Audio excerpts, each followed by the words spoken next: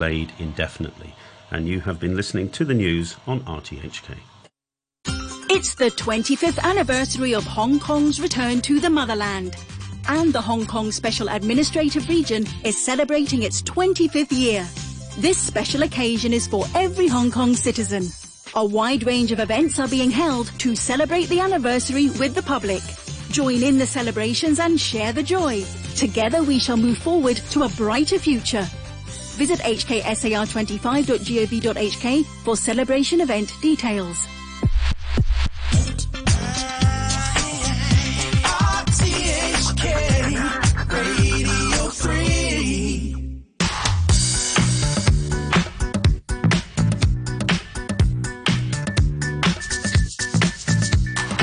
Good morning and welcome to The Week on 3. I'm Christy Lai. It has been a while since I've been with you here on Radio 3. Hope you're having a great start to the weekend. I have a full jam-packed lineup for you today, so sit tight and let's jump right into it. If you're a fan of cooking and do enjoy a bit of a challenge, why not try something new with a bit of a kick? On Wednesday's Morning Brew, Maestro Chef Neil Tomes showed Phil Whelan how to cook lamb kofta from his balcony in Singapore. In case you don't know what lamb kofta is, it's basically grilled lamb kebabs. He filmed the whole process, and my mouth just watered a little bit by just looking at the pictures. I've got a bunch of mince, okay? That's probably about a kilo. Maybe a little bit less of mince, yeah? Yep. Actually, it's more like... Yeah, no, it's about a kilo. It's about a kilo. Okay, cool. And then I've got a whole onion here. It was a medium-sized onion, and I've diced that nice and fine. Yep. And that's going to go into the bowl. Oh, you're making a... And then yeah, go on. Yeah, I'm going to make those shish kebabi things. I think they're called shish koftas, I think, and the ones with cumin and ginger and stuff. And they're wonderful. Yeah, so I've got a little bit of that Thai basil because I've got no mint, and I thought, well, join us on Facebook Live if you want to watch what he's doing. It kind of is worth it. Morning Brewers app page. So I'm just finely chopping the Thai basil. Yep. Hopefully I'll get a little bit of a caterpillar in there for extra protein. Nasty. Okay, and so that goes into the bowl there, and then you mentioned cumin. Oh. If that's what you're making, I guess. No, absolutely. I'm a big fan of cumin. Can you see me there? Yeah, I can hear you. Okay, I'm a big fan of cumin. Yep. And so, could you try again? Oh, okay. Big fan of cumin. So I've got. Going to take. I'll try and do some measurements. So shush, be quiet, please. Is that me? Is that me? Is that my voice coming back 5 minutes later? No, it was my phone. It was like that stupid Siri thing going on. Okay. Right. So I got a nice little scoop of cumin. Yep. That's a heaped tablespoon. I'm going to put another. I'm going to put a little bit more in. Oh, you know what? It's the right amount. Okay, and then I got this like meat masala, which you can get from any sort of Indian sort of grocery store. I'm assuming with more time you'd make your own masala, right? Well, you could do, but I mean, a lot of these are like really, really, really tasty. This one also got it's got some chili, turmeric, cumin, cinnamon. So I would err on the side of consistency, and a lot of these Indian places do them so well. Indeed. So consistent. And then you can add a little chili, so you can add some of your. I like to add more cumin because I really like cumin. And then I'm cheating a bit here by getting some of this garlic and ginger paste. Why not? Cheat away. It's 20 past 11 now. I'm going to do more time checks than I ever do. No worries. Go for it. I'll be super quick after this. So basically, just going to take a little bit of the chili and garlic paste. Yes. Take a couple of tablespoons of that. With Chef Neil Tomes doing his thing live from Singapore. Couple of tablespoons of that. Okay, that's in there. And then I'm going to get all mucky with my hands now. This is the mucky bit. Can I ask you a question whilst you're doing this, Neil? Yeah, no worries. So I'm just squeezing this all together, yeah? I found out that if you go too nuts on the hand squeezing of mince, it just turns into like rubber. It turns into Play-Doh, right? It gets mushy. I think the science behind it is when the protein starts to uncurl. But you need the grain in there, don't you? You need the lumpy bumpies. Yeah. They start to link back up together. So yeah, you want to not overwork it. Got it. Like people, the Chinese use that to their advantage with like the beef balls and all that. Sure, yeah? it's really tight. It's almost you want to throw it against a wall. Yeah, so they do it and they beat the hell out of it. So the proteins actually sort of create a sort of like well-bound paste. Okay, so that's it. That was just that wasn't even a minute, no? No, you're doing brilliantly. I've got that in there. This is going to be so and nice. I've forgot to mention that I actually did add salt. Yeah, Okay. how much? That's always, we never know. Well, I always go for about 1 to 2% of the whole weight of the so that would be like 10, 5 to 10 grams, I think. So don't be scared, you're saying. Yeah, all right. Yeah. So what would that be like? So it'd be like I'd say 0.5% to 1% of the mass of it, depending on how salty you want it. I mean, obviously we know it adds to the flavour as well, so I guess. Yeah, and also that salt actually does help to what's the word? It helps to unbind those. It helps to glue the proteins together. Yeah. So basically, bear that in mind. Okay, right. I'm going to take my skewer. You see my skewer? Yep. Okay, and then I'll do one of these real quick so that we can. Beef koftas it is today. He's just about to skewer it. I'm actually going to skewer that, and then I'm going to squeeze it a little bit tighter on the actual rod. Yeah. This is a hard bit actually, because very often it falls off. That's why I've squeezed it, skewered it on, and now I'm going to squeeze it like that. Yeah. Okay. So basically, you're going to give my hands a quick wipe, and then we're going to take this out. You with me here? Yeah, totally. Tell us what you've got. Tell us what you're carrying out there. Great big metal I've got skewer. A lovely big lamb, garlic, onion skewer. Let's see if that'll hang on there. You can see that, yeah? Yes. That worked out really nicely. And then I'm just going to sit that in there. It's in the tandoor. Oh, you can see that, yeah? Okay.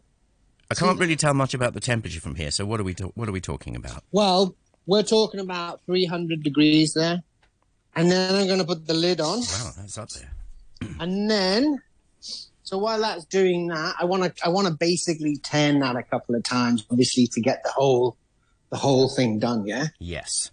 But while we are waiting for that to do, I'm going to wash. Hey, what's the magic number here? I always say that. On a barbecue, these things seem to go great after about 5 minutes each side. But what's yours? Yeah, I'm guessing that that's going to take about 6 minutes to cook, maybe 8.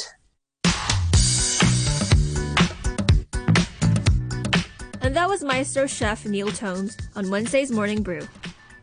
If you're searching for new music to listen to, our next guest might be able to introduce some to you. On Thursday's 123 show, Noreen Mir spoke to UK-based dark pop singer-songwriter Jason Kwan, who very recently performed at the Glastonbury Festival. Jason was born and raised in Hong Kong, but moved to London when he was 14 years old. He shared with Noreen how he navigated a new culture, but also at the same time embracing his Hong Kong identity. It was very different, but yeah, so I left Hong Kong when I was 14 to study in the UK, and I went to the UK on a music scholarship, and I started training more professionally in music then. But it was such a culture shift as well, leaving Hong Kong. You know, I am a born and raised Hong Kong person, and I absolutely adore Hong Kong. I still call it my home, Hong Kong. But it was kind of interesting because, like, I grew up obviously speaking Cantonese and English, but I really wanted to make English language music, and I think going to the UK made real sense for me. Yeah, absolutely. And also, you identify as a queer artist. What does that mean to you, and how is that reflected in your music and your creative process? I think for me, my music is all about being quite authentic to who I am and not shying away from any part of my identity. So, I'm a queer, non-binary Hong Konger. And for me, it's about being proud of who I am and being able to represent experiences that aren't often heard within mainstream music, within any music really. And, coming to the UK, I was really able to explore that side of myself. And I really put my queerness and my Hong Kongness at the forefront of what I do, because I want to represent, my stories in a way that is really positive and empowering. That's so empowering to hear. And also, it's such a winning combo. Well, let's talk about the Hong Kongness, the Asianness as well. Is that sort of underrepresented in the UK, for example? I think so. People talk about, East Asian communities as being quite invisible in the UK.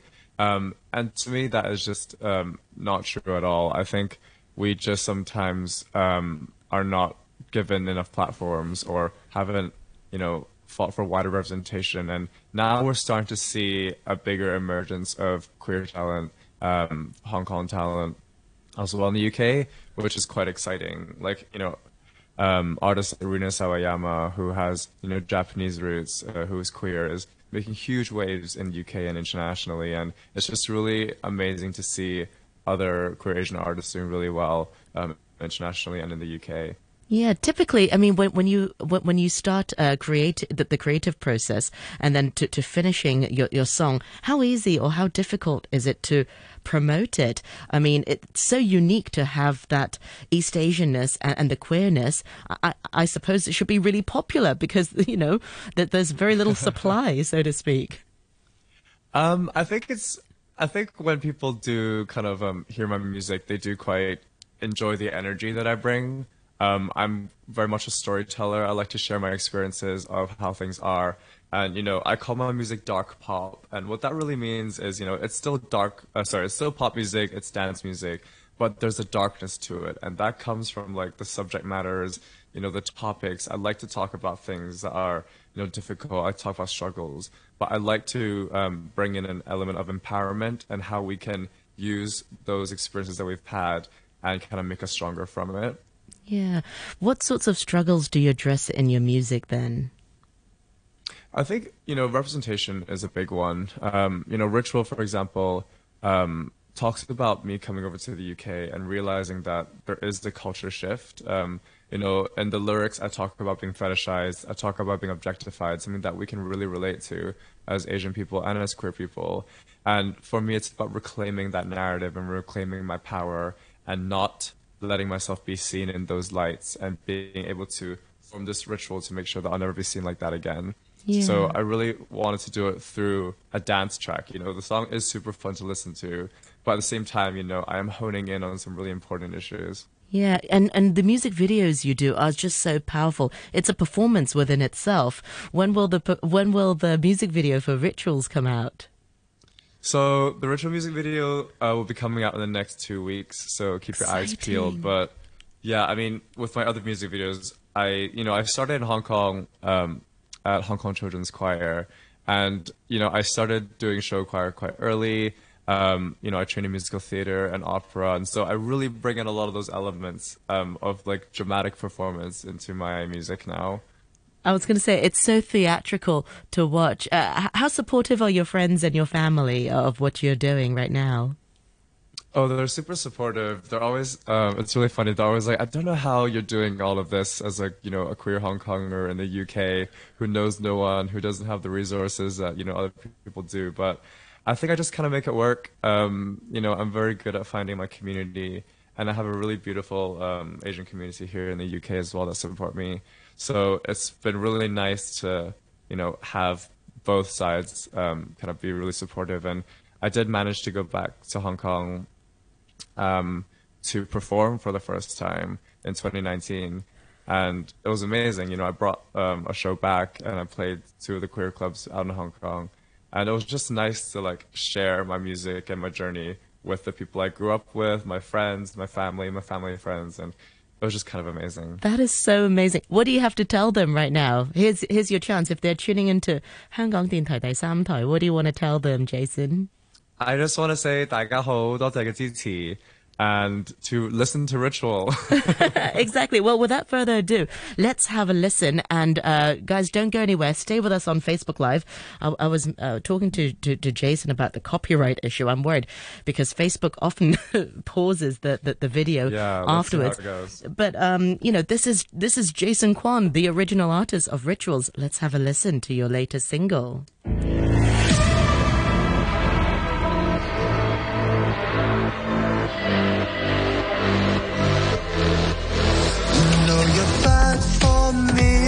Trapped in your perception caught in amber fever burns when you objectify me. Shame won't hurt me, scared to put my future on the line. Can't make me a fetish for you to desire.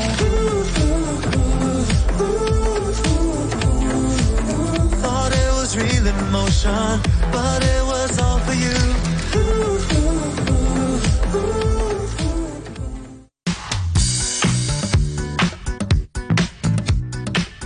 Singer-songwriter Jason Kwan with his newest single, Rituals. If you would like to check out more of Jason's work, go follow him on Instagram at Jason Kwan Music. Ever thought of learning an instrument, but never really fell through with it? Maybe I should have stuck with the piano when I was a kid, because apparently learning an instrument when young can help with thinking skills when you grow older.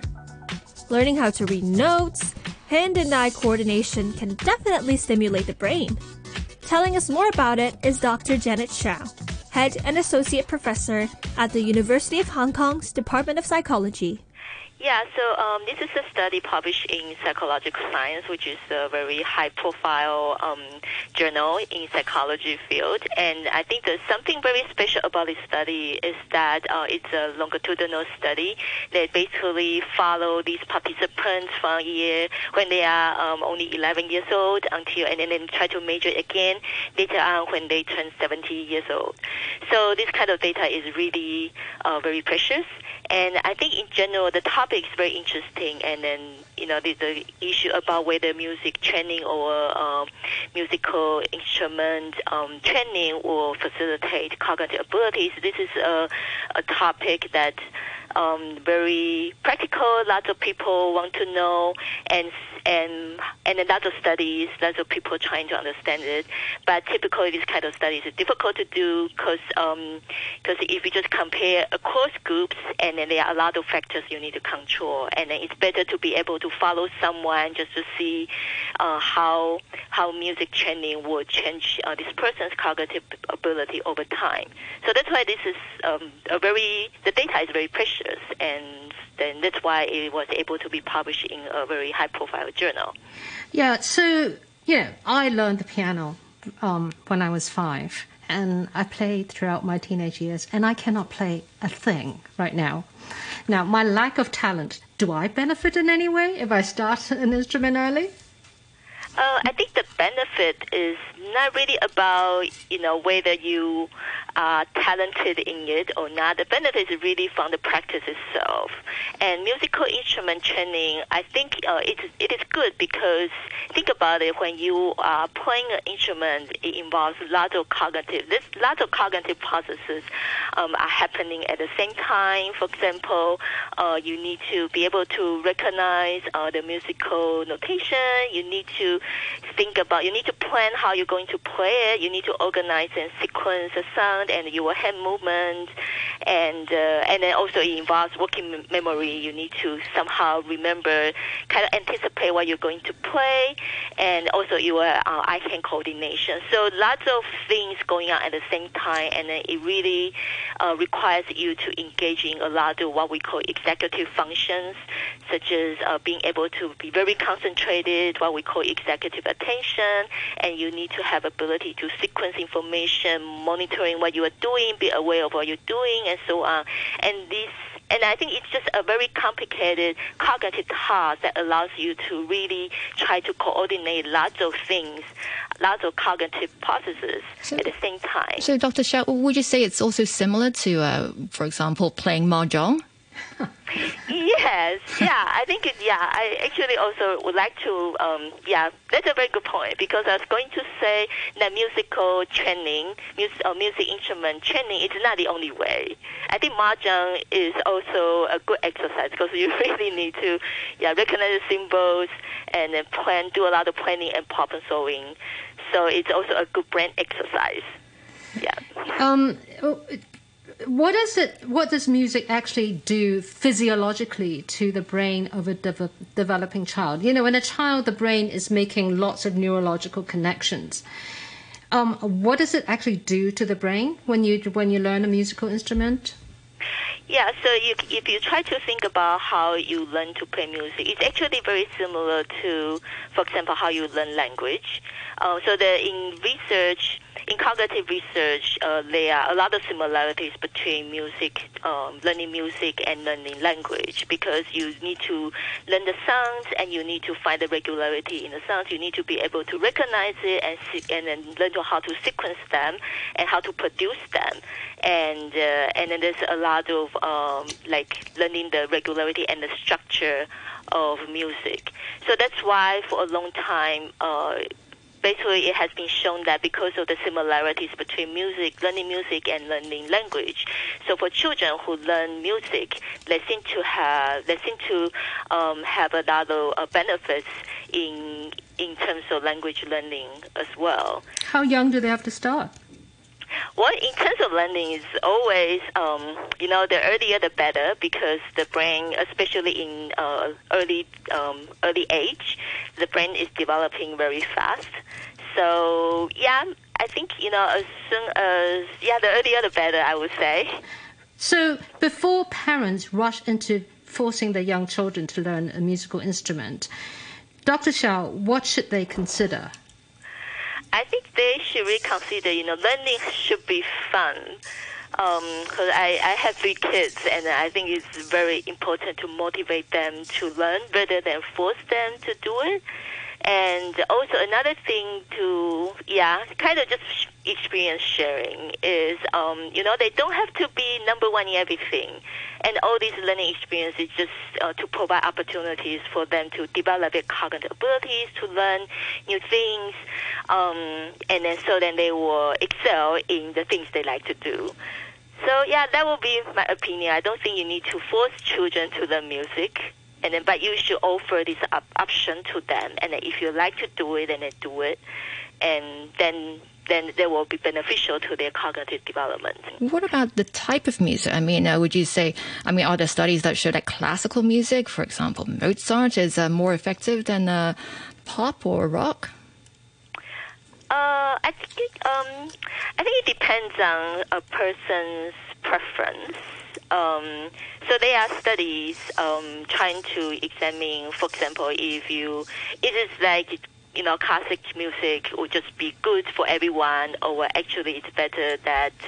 So first of all, I think the first question is whether, because there are studies trying to see whether, when you study, whether it will be helpful if you listen to music, and whether the type of music matters. And then in general, I think there are some findings suggesting that, people do differ in their preference on music, and certain music may work better for some people, but may not work for other people.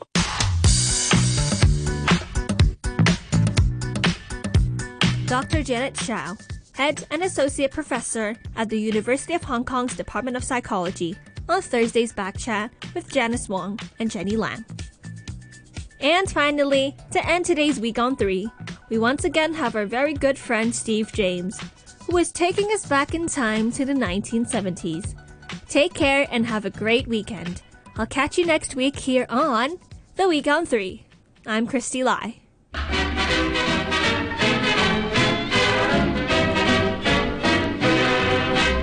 Oh, the factories may be roaring with the boom-a-lacka, zoom-a-lacka-wee, but there isn't any roar when the clock strikes 4. Everything stops for tea. Scadoobity-dee. Oh, a lawyer in a courtroom. Ah, yes. In the middle of an alimony plea. Alimony plea. Has to stop and help him pour when the clock strikes 4. War. Everything stops for tea. This day 1970, Edwin Starr started a 3-week run at number 1 on the US singles chart with this.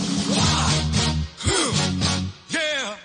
What is it good for? Absolutely nothing. Yeah. What is it good for? Absolutely nothing. Say it again, y'all. Look out. What is it good for? Absolutely nothing. Listen to me.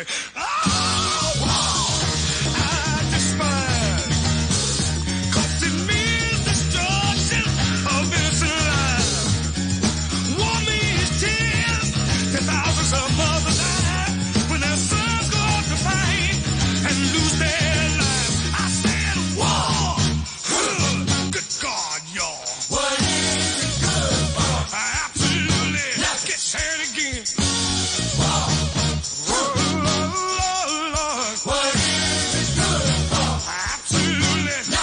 Listen to me. Whoa. It ain't nothing but a heartbreak. Whoa. Friend only to the undertaker. Oh, whoa. This is an enemy to all men. The bottle war blows my man. War is causing rest within the younger generation. Induction, then destruction. Who wants to die? Oh, whoa. Good God, y'all. What is it good for? Absolutely. Said. Whoa. Oh, yeah. What is it good for? Absolutely. Listen to me. Whoa.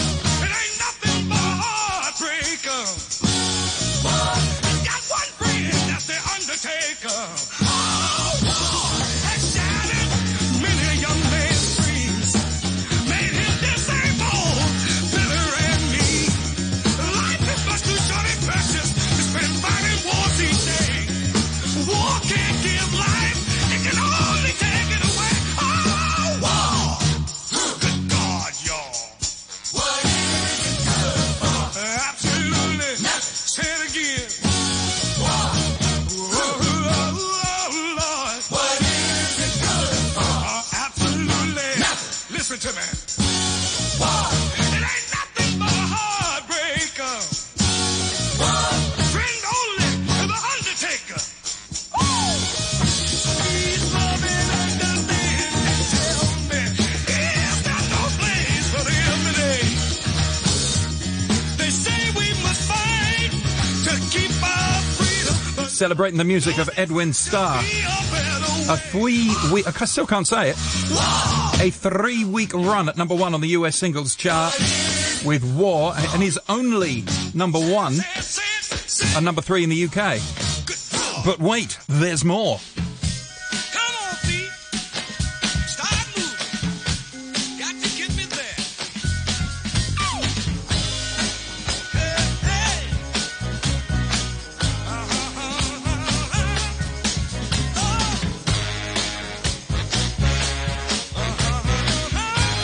Yeah. Oh, 25 miles from home, girl. My feet are hurting mighty bad. Now I've been walking for 3 days and 2 lonely nights. You know that I'm mighty mad. But I got a woman waiting for me that's gonna make this trip worth a while. You see, she's got the kind of loving and a kissing make a man go stone